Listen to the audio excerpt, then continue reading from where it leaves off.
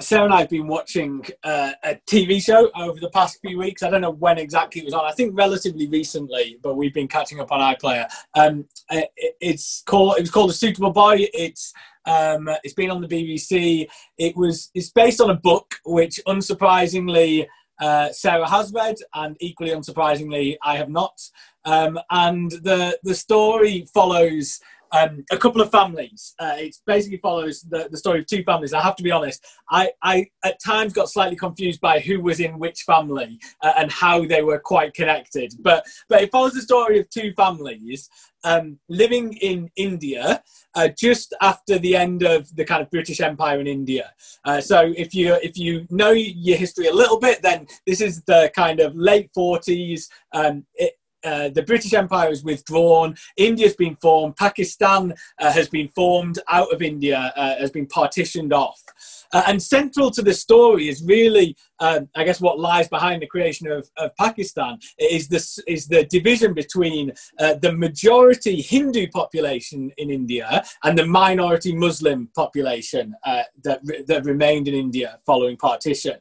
And in one of the scenes, you have this scene where two of the main characters are out, and there's a religious festival kind of going on, kind of happening, and then the Muslim group and a Hindu group kind of come together in this religious festival, and there ends up being this riot, and it's incredibly violent and incredibly dangerous. And the two main characters, two of the main characters, one of whom's Hindu and the other one of whom's a Muslim, get kind of caught by this mob of Hindus, and they get attacked by them, and they fight them off, and then they start legging it, and you've just got this scene of them just kind of running as fast as they can while this like angry mob come after them, and they get on trucks and they start driving after them, and they're just trying to get away and trying to get to safety. And eventually they see the house of the Hindu member of these two. They get to kind of the house of his family, and they run in through the gate, and they run in through the door, and they close the door, and they are saved. The mob will not come and enter that house. So on the other side of the door, their lives were in imminent danger. And you thought, I've never read the book, so I didn't know what was going to happen. Like, is the mob going to get them? Are they not? How does this end? On the other side of the door, there's imminent danger. But on this side of the door, they are safe. They're protected from those who are seeking to kill them. Now I want to start with that, because that is the image you need to have in your head if we're to understand what Jesus means when he describes himself as the gate.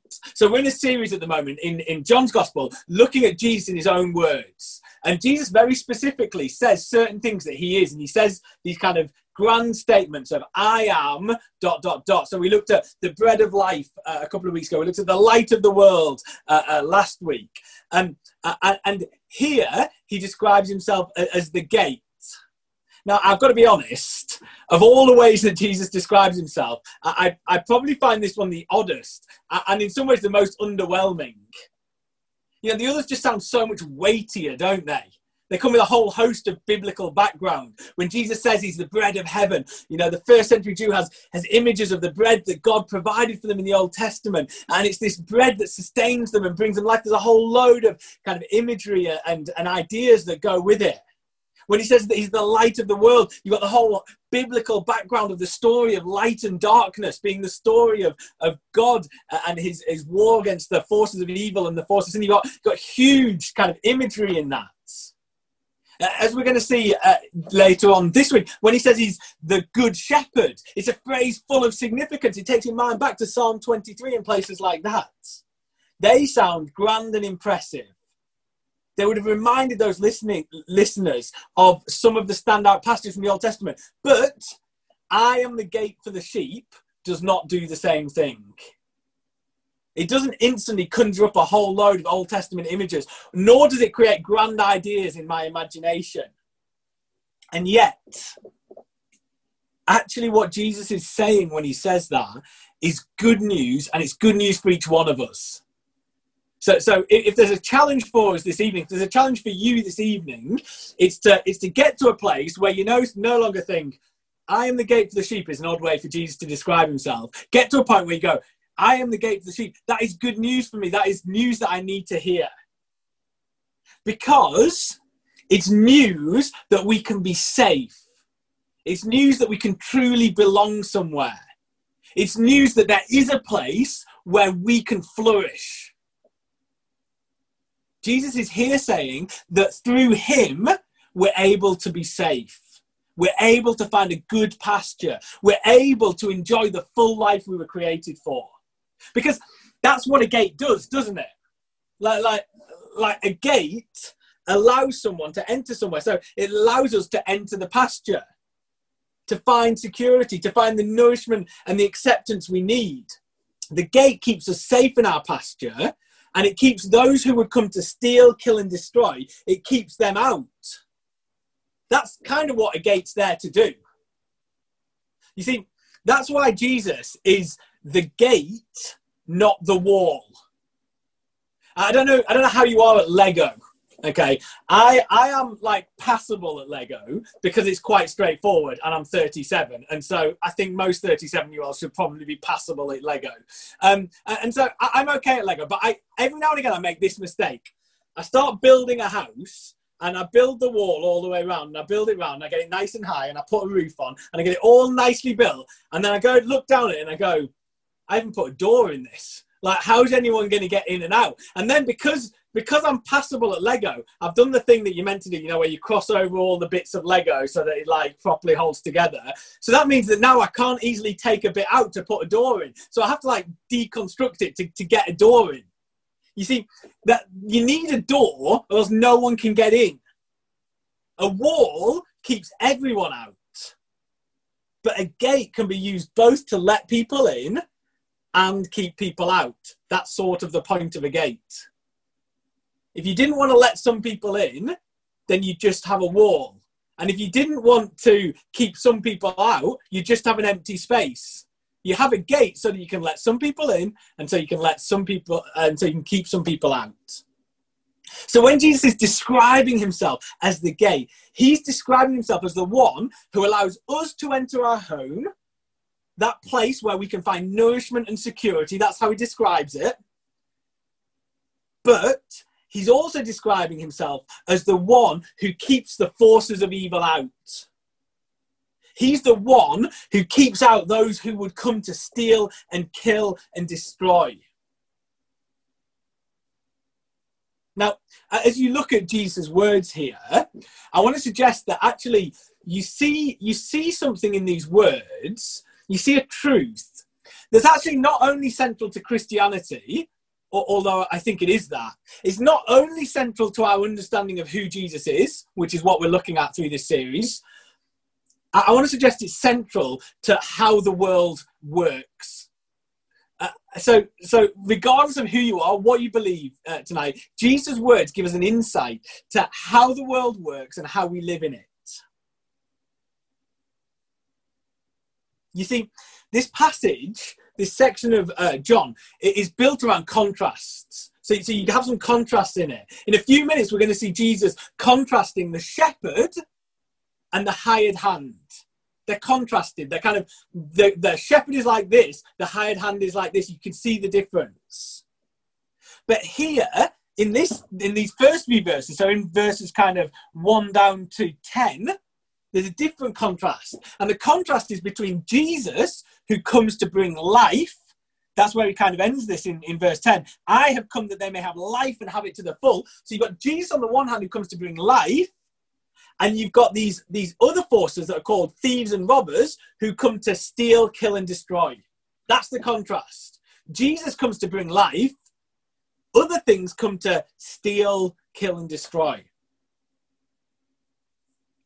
I was driving today just for a little while, bringing my kids back, and I was listening to this year's holiday soundtrack. So every year I put together a soundtrack that's kind of our holiday soundtrack that we listen through as a family. And I was listening through that, and one of the songs on our family soundtrack this year is "Wish You Were Here" by Pink Floyd. And so I was listening to that, and it starts with these words. He says, "So you think you can tell heaven from hell, blue skies from pain?" It goes on to kind of ask other questions. But those are interesting words, because you'd think that the difference between heaven and hell are quite extreme and that you could tell. And you'd think that the difference between blue skies and pain are quite extreme and that you could tell. But what it puts its finger on, the kind of the start of that song, in fact, the song as a whole, what it puts its finger on is that actually we're not always very good at recognizing those things that will bring us life compared to those things that will bring us damage and destruction. Actually, sometimes we find it hard to distinguish between the two. And sometimes we get them entirely muddled up. Sometimes we mistake hell for heaven. And we mistake blue sky for pain, or pain for blue sky. The good news here is that Jesus tells us how we can recognize them. How can you recognize that which is there for your good to bring you life compared to that which is there to kill and destroy? Well, he spells it out in this. If you look at those verses, how do you recognize thieves and robbers? They don't enter by the gate. That's how you spot them. They don't enter by the gate. Now, if the gate is Jesus, which he's just said it is, then that will radically impact where you think you will find the full life you are looking for. I don't know where you think you will find the fullness of life you long for. All of us are pinning our hopes on something there. Maybe on a few things, but all of us have something that we think, this is the thing that is going to deliver the life that I want. Jesus says this. He says, everything that will bring you fullness of life is going to come through me. Everything that is going to bring you fullness of life is going to come through Jesus. Jesus is the source of everything good.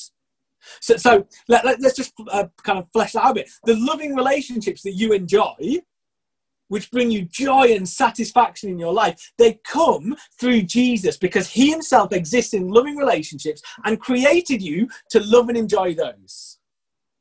The forgiveness that you so desperately need to live a life free from the guilt, which otherwise would weigh you down, that comes through Jesus, who takes our guilt and takes our shame on himself on the cross.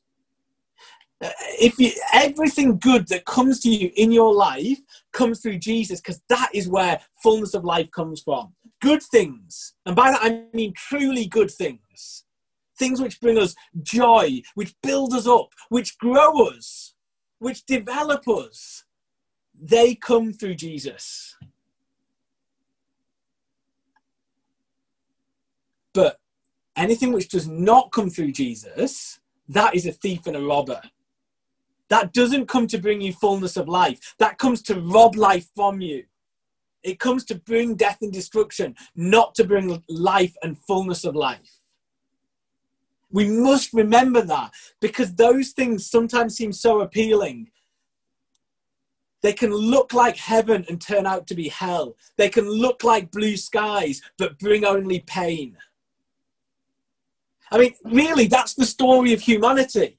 The story of humanity is us mistaking heaven for hell.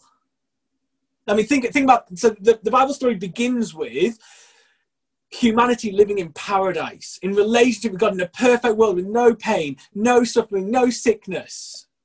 That's where it starts. And what happens is they see something that looks appealing to them, that looks like heaven.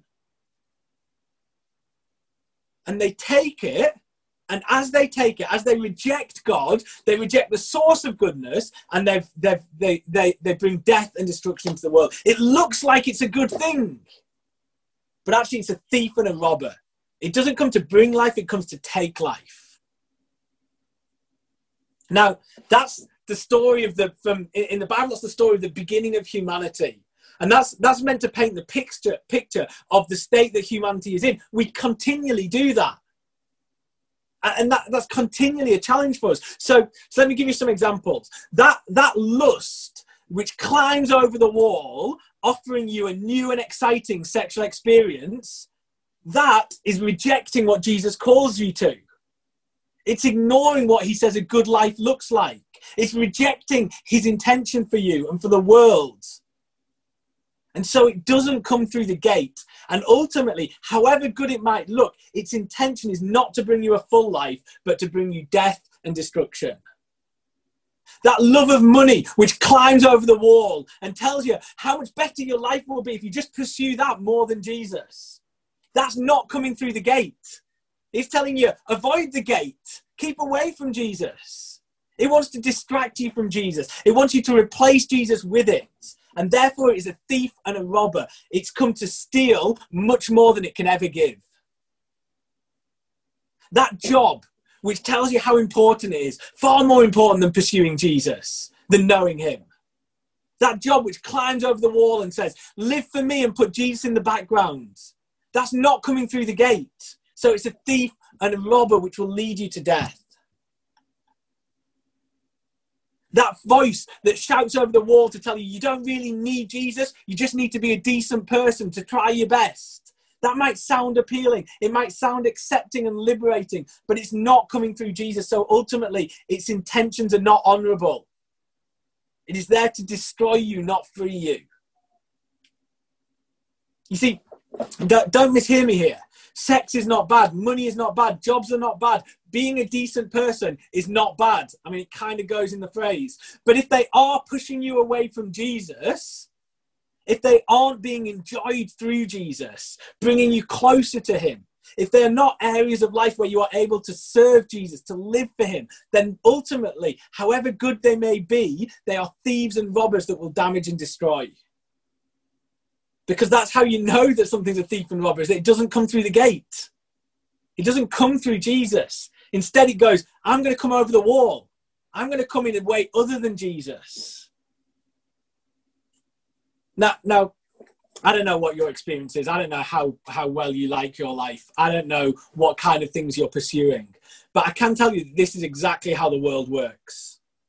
The world is full of things which look good and look appealing, but that really seek to steal and kill and destroy us. Let's get more specific than that. The world is full of people like that. There are people in the world whose primary motivation is to steal from us and destroy us.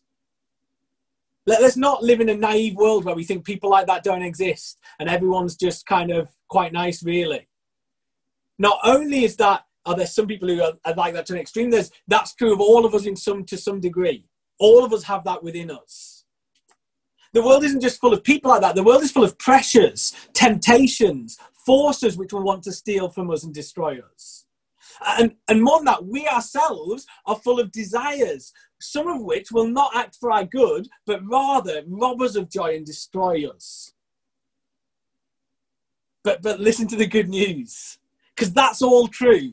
There are thieves and robbers. There are these forces that come to kill and destroy us. But Jesus is the gate. That's why he's the gate, because those things exist. And we need something to keep them out.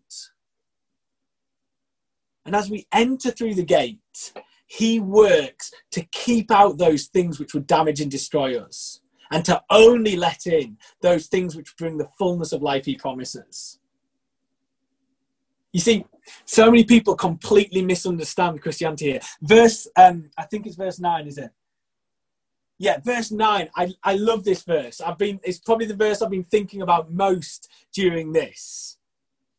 You see, Jesus is not, if you cast your eye down to verse 9, just hear what it's saying. Jesus is not a gate who's designed to keep us in.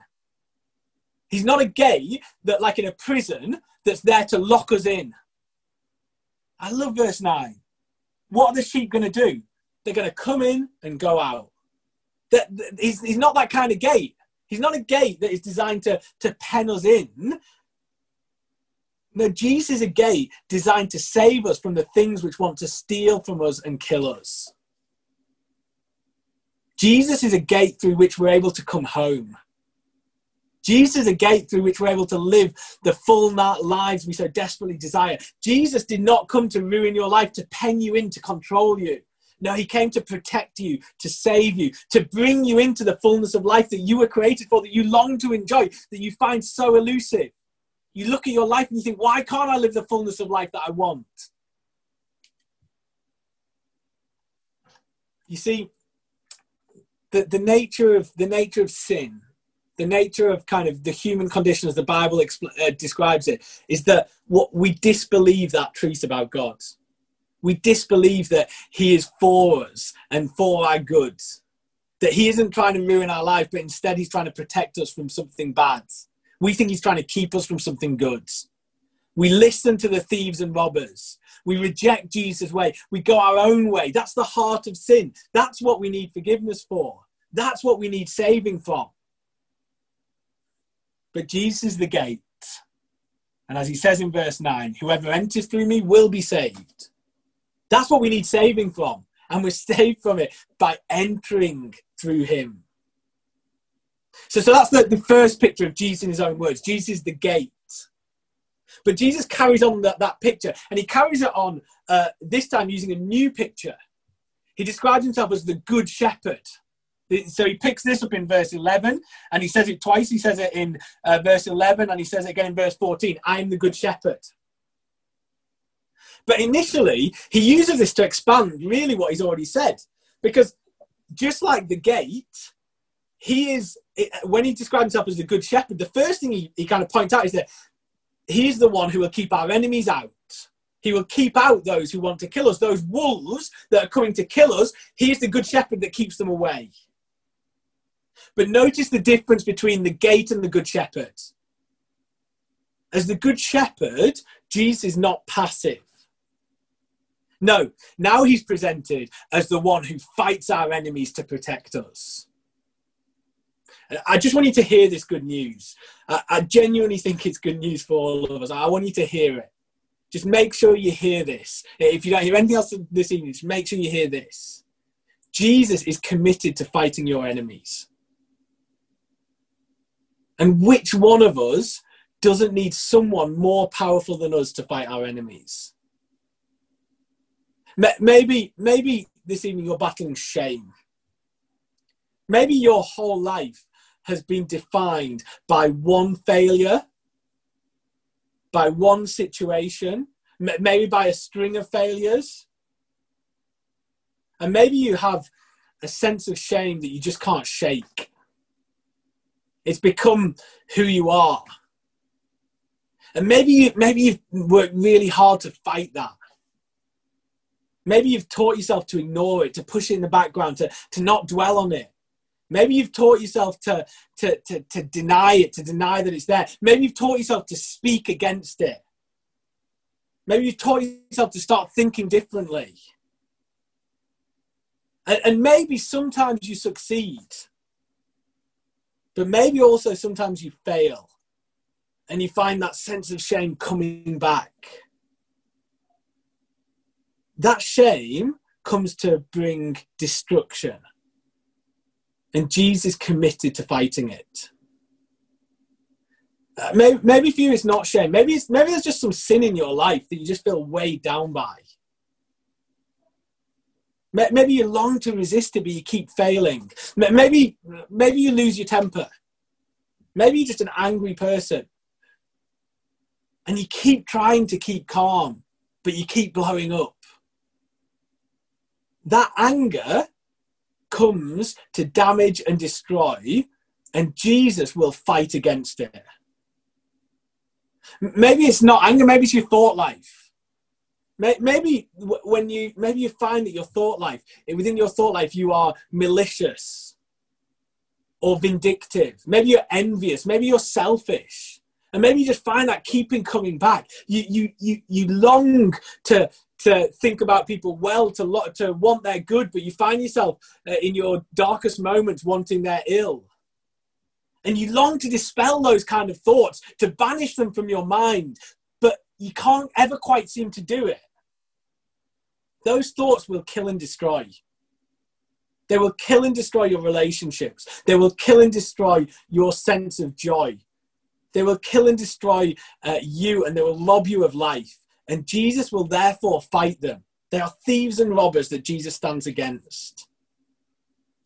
Maybe it's not that. Maybe it's laziness. Maybe you just find yourself again and again falling into laziness. And maybe you know all the things about it. You know that it saps energy from you. You know that it makes you feel useless and dissatisfied. But every time when you're faced with an opportunity to be lazy, it just seems so appealing. That laziness, it comes to rob you of life, not to give you life. And so Jesus will fight against it. Jesus, in this section, stands against all those things that come to kill and destroy and rob. And he comes to give. Maybe it's none of those things. Maybe it's sickness or depression or anything. All of these things are enemies which seek to destroy, and Jesus will fight them.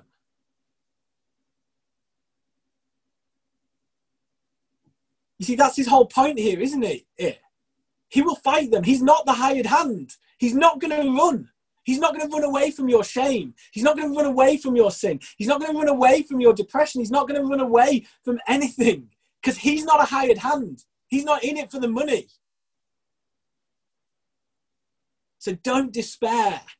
When you find yourself facing these things that you just feel, I just don't have the strength to fight it. I've tried so many times and I keep failing. Don't despair. You have a good shepherd. Don't think it will always be like that. Don't think you can't defeat it. Of course you can't defeat it any more than a sheep could defeat a wolf. Of course you can't defeat it. But you have a shepherd who will fight for you. But notice what makes this shepherd good. What makes this shepherd good is that he will fight it, and more than that he will fight it, he will lay down his life fighting for his sheep. That's what Jesus says. He's a good shepherd who lays down his life. Jesus is not some superhero who will fight our enemies and come out unscathed. You know, the guy in a suit who comes down and everyone's getting beaten and he just stands there and just takes it all and is like, ha, ha, ha, can't touch me. That's not Jesus. Okay, Jesus doesn't come down and fight our enemies as if he's in some way impervious to all their strength. No, Jesus is a shepherd who will fight our enemies at tremendous personal cost. Jesus is the shepherd who does not run away in the face of terrifying enemies, but who instead will stand and face them, even when it costs him his life. And of course, that is exactly what facing our enemies will cost Jesus. Jesus will stand against our shame by taking it on himself. He will take our shame. More than that, he will take your shame. And as he is humiliated on the cross in front of the crowds, as he is mocked and spat on, he will go to the cross and he will scorn the shame of it, so that that shame will no longer have any power. Jesus will stand against our sin by taking it on himself. He will, in essence, say to the sin which we fight so feebly, he'll say, here, leave him alone, come and fight me instead. And sin will. It'll throw everything it's got at Jesus. It will throw its temptation at him. It will throw the separation from God that it brings at him. It will throw the judgment it deserves at him. It will throw the death it brings at him. And Jesus will take it all. At the cross, Jesus will take our sickness as his body is broken. He will take our depression. He will take our pain, and he will give his life fighting them, because he is the good shepherd. We're doing a series looking at Jesus in his own words. And one of the things that's been so striking in these first three that we've done, and is actually going to continue being striking as we run through it, is in each one, Jesus says, if you want to know who I am, you will see it at the cross. At the bread of life, he points us to that moment where his body is going to be broken and his blood is going to be spilled. He points us to the cross and says, that's where you know who I am. In the light of the world, he points himself to, he says, it's when I'm raised up, when I'm on the cross, that's when you'll see who I am. Here, he says the same thing. He says, if you want to know who I am, you'll see it when you see me lay down my life for the sheep. Jesus, in all of these, as he's telling us who he is in his own words, in each one of them, he's saying, ultimately, you'll see it at the cross. That's where you'll see who I am.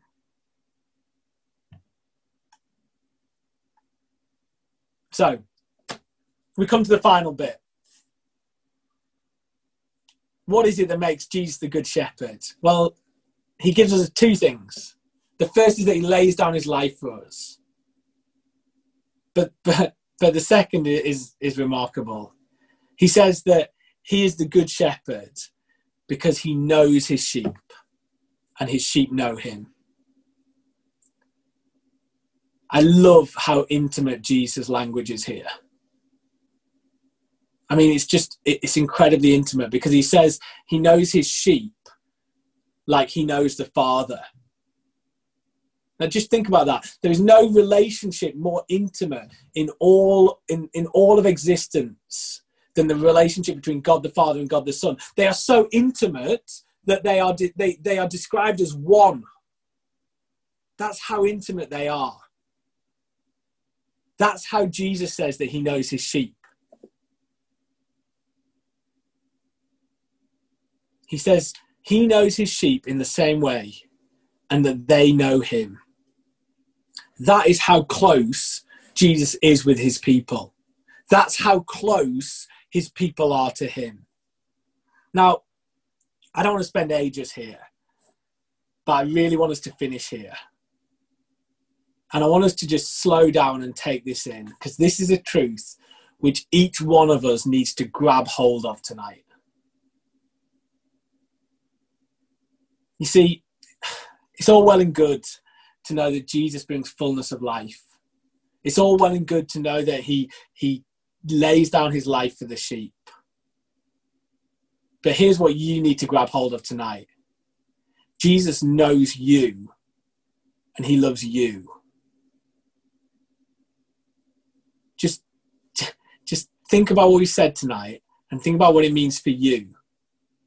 When Jesus says he is the gate who will bring his sheep into a good pasture and keep their enemies out, he means you.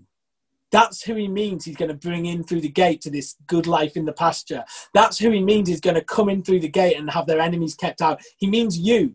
He didn't mean someone else. He didn't mean a different version of you. No, he saw you and he knew you. And he said, I'm going to prepare a place where that person can live the full life that they long to live. He saw you and he knew you, everything about you, better than you know yourself. He knew you and he said, I'm going to create a place for that person where they can be safe from their enemies, where the forces which long to damage and destroy that person can no longer enter. That's what Jesus means when he says he's the gate. He means he's the gate for you, because he knows you personally. When Jesus says he is the good shepherd who lays down his life for his sheep, he means for you. He didn't mean someone else. He didn't mean a different version of you. No, he saw you and he knew you, and he said, I am going to protect that person from everything that would harm them. He saw all your shame and he said, I'm going to take that. He saw all your sin and he said, and I'll take that too. He saw all your brokenness and he said, even if it costs me my life, I'm going to protect that person from that. Jesus knows you intimately, and he loves you, and he is committed to your good, so committed that he died for you. He knows you. He heard your cries. Even if those cries weren't spoken, he heard them. So today, we need to show ourselves to be his sheep. Today, if we hear his voice, we need to recognize it. If we hear Jesus saying, I'm the good shepherd who laid down my life for you, we need to hear him say that to us. Tonight, if we hear Jesus saying, I came to bring life and everything else is a thief and a robber, we need to hear him speaking those words, because that's what we do, because he knows us and we know him. And we need to bask in the freedom, in the security, in the life which knowing him can bring. We're gonna finish by singing a song, and it's a song that sort of immediately came to my mind as we were thinking through this, that just picks up some of that tender language that Jesus has here. and really helps us to understand what it means for us to say that Jesus is our good shepherd who lays down his life for us, that Jesus is our gate. So we'll sing this together, and then I'll pray, and we'll call it a night there.